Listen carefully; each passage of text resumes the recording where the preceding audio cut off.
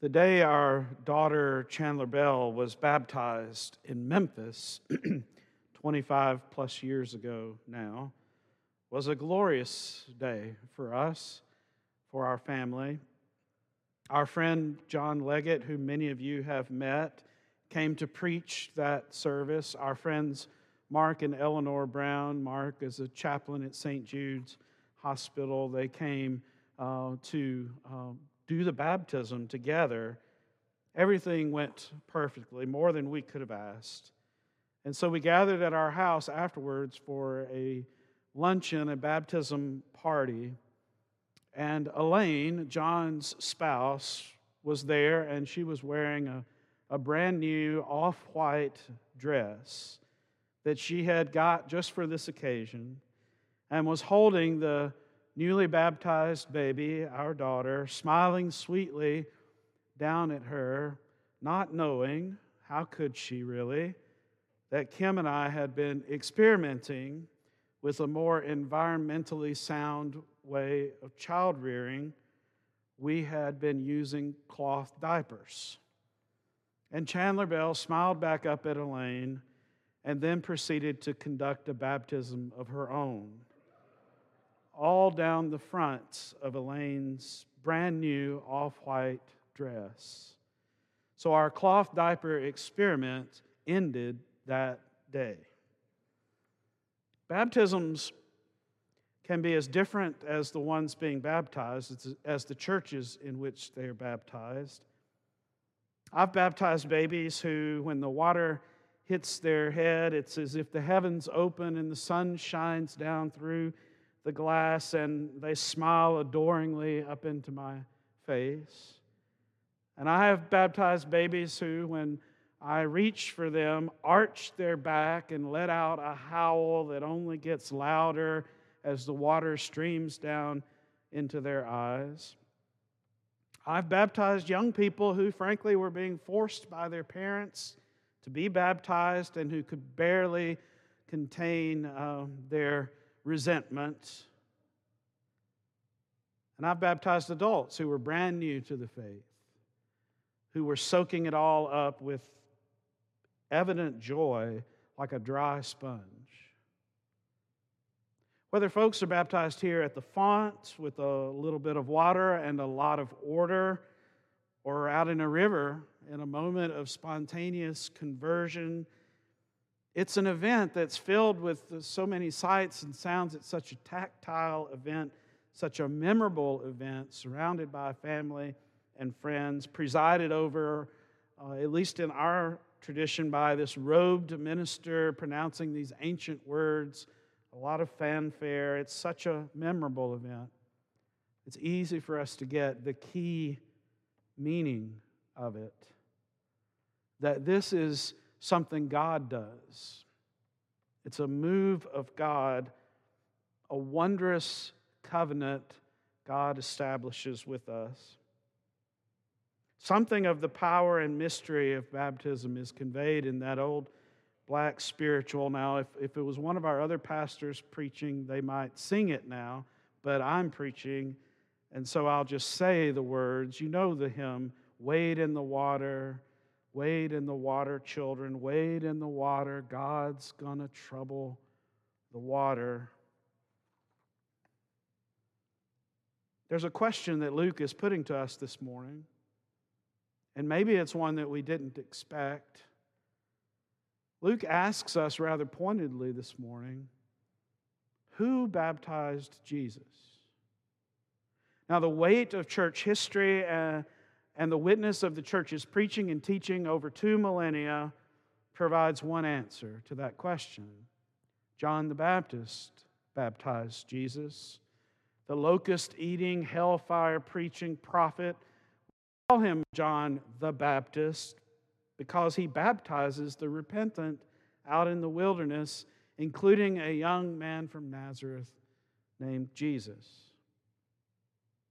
It seems an important question. Who baptized Jesus? If you were baptized, I'm sure that you remember who baptized you, even if you were a baby. You were told who baptized you. You were told everyone who was present at the time. And forever you feel an important and profound connection with that person. The person who baptized me was the late George Warren, and I've always felt a certain bond with him over my lifetime because I knew that he was the one that all those years ago placed the water on my head and said those words, "I baptize you." We know from Paul's writing that he encountered groups of people who formed around certain preachers, and they identified themselves as being baptized by those preachers. Some say they are of Apollos, some of Peter, some of Paul, all of them organizing themselves around that individual who baptized them. It seems an important question, but it's not important to Luke. If you asked him who baptized Jesus, he would give you a big shrug of the shoulder. He has no idea, but he knows for sure who did not baptize Jesus: John the Baptist. Even though it's not in our assigned text, if you go back and look at the verses right in the middle of those two sets of verses we read, you will see that Jesus' baptism happens after John is in prison. And it's only after his imprisonment that Jesus comes to the waters and is baptized among a crowd of people by whom we do not know. For Luke, it seems that it is very important to his story of Jesus that John be completely off the scene. Jesus emerges from those waters and John is nowhere to be found. Jesus stands there in Luke's gospel, baptismal water streaming down his face, praying to God. Only in Luke's gospel are we told that Jesus was praying as he was being baptized. He's praying for God. He's looking for God. He's listening for God. And when the dove descends, Jesus hears the voice. "You are my Son, the beloved. With you I am well pleased." There is no John in the story. There are no crowds of people overhearing the voice or great thunderclaps as in other Gospels. In fact, if you had been there, at least in Luke's telling, you might have seen only this figure from the hill country of Nazareth with a dove fluttering about and his eyes closed, while around him the world goes on. But what Jesus hears in that moment is an announcement of his identity, an announcement of the joy of his Father. Jesus senses that God is troubling the waters through which he is passing, inaugurating his ministry. I heard that she was attending another church with her new husband, and she hadn't been in the church I was serving in well over a year, so I sent her a note and I asked her if she had ended up joining the church where she was attending, her new husband's church. "No," she said, "and I won't be, even though I suspect we'll keep attending. They wanted me to be baptized again. They said it was a requirement for membership in that church, and I just couldn't. I almost did, but I felt like something very important to who I am was being questioned. So I can't join that church. I guess I'm just too Presbyterian," she said. What she was getting at, I think, is one of the core truths about baptism, that it's all about identity. Jesus hears the voice of God saying, "You are my beloved Son. With you I am well pleased." Baptism speaks the truth about who we are by telling us whose we are. There was a time when people, found a strong source of identity and belonging in their jobs. But today we live in an age when people change jobs with increasing frequency, according to some researchers, as many as 7 times in a lifetime. There was a time when people lived in a community, lived in the same community or region of the country, and formed a deep identity in those bonds of community. But today, our frequently changing jobs and careers takes us to many different areas around the country or around the world, further away from family and communities. In our own congregation, now for many, many years, the majority, an increasing majority of our members do not come from Franklin or Williamson County originally, but from all areas of the nation. Our identities don't come so much these days from our jobs or our locations geographically. And maybe this is a good thing for us because it forces us to consider that our identity comes from none of these fleeting sources and so many others, but from the one who calls us by name, who says, "You are my beloved child." We discover who we are by discovering whose we are. Baptism is God's work and not our own.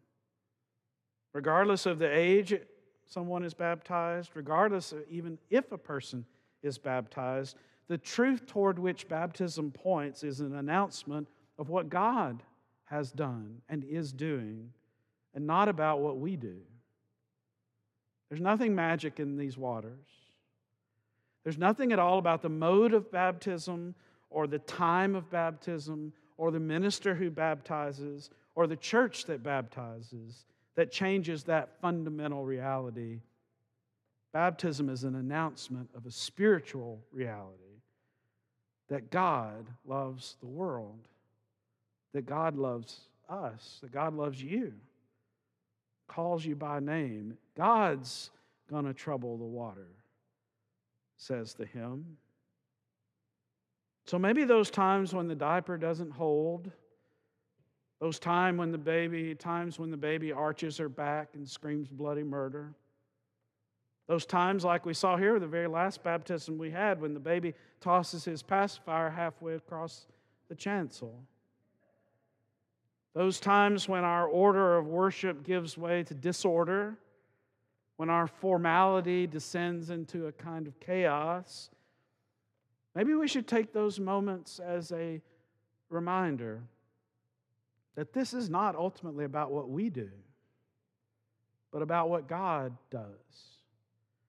And when you think about it, the same thing holds for the church always, not just in baptism. We exist for the glory of God and God alone. We exist not for ourselves, but to point to Christ. The chaplain was summoned to a hospital chapel where a young couple waited for him in fresh grief. Their baby had been stillborn only minutes before. He thought he was being called to come in there to pray with them. But moments after he got there, a nurse came in with the little stillborn baby and gave her to her mother. And after a moment, the mother handed the baby to the chaplain, the surprised chaplain, and said, "I want you to baptize my baby." Now, the chaplain immediately thought, this is against the rules. It's against the rules of my own tradition. It's against the rules of this hospital. I don't even baptize infants in my tradition, he was thinking. He couldn't discern if they were members of a church. The baby was no longer alive. The mother said to him, "Her name is Nicole." The chaplain realized as he held the baby that there wasn't even any water around.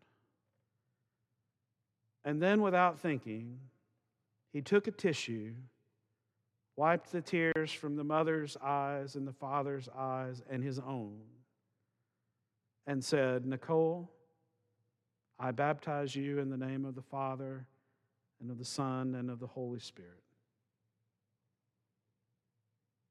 Now that couple may have trouble remembering the name of that young, frightened chaplain quickly improvising a rogue baptism.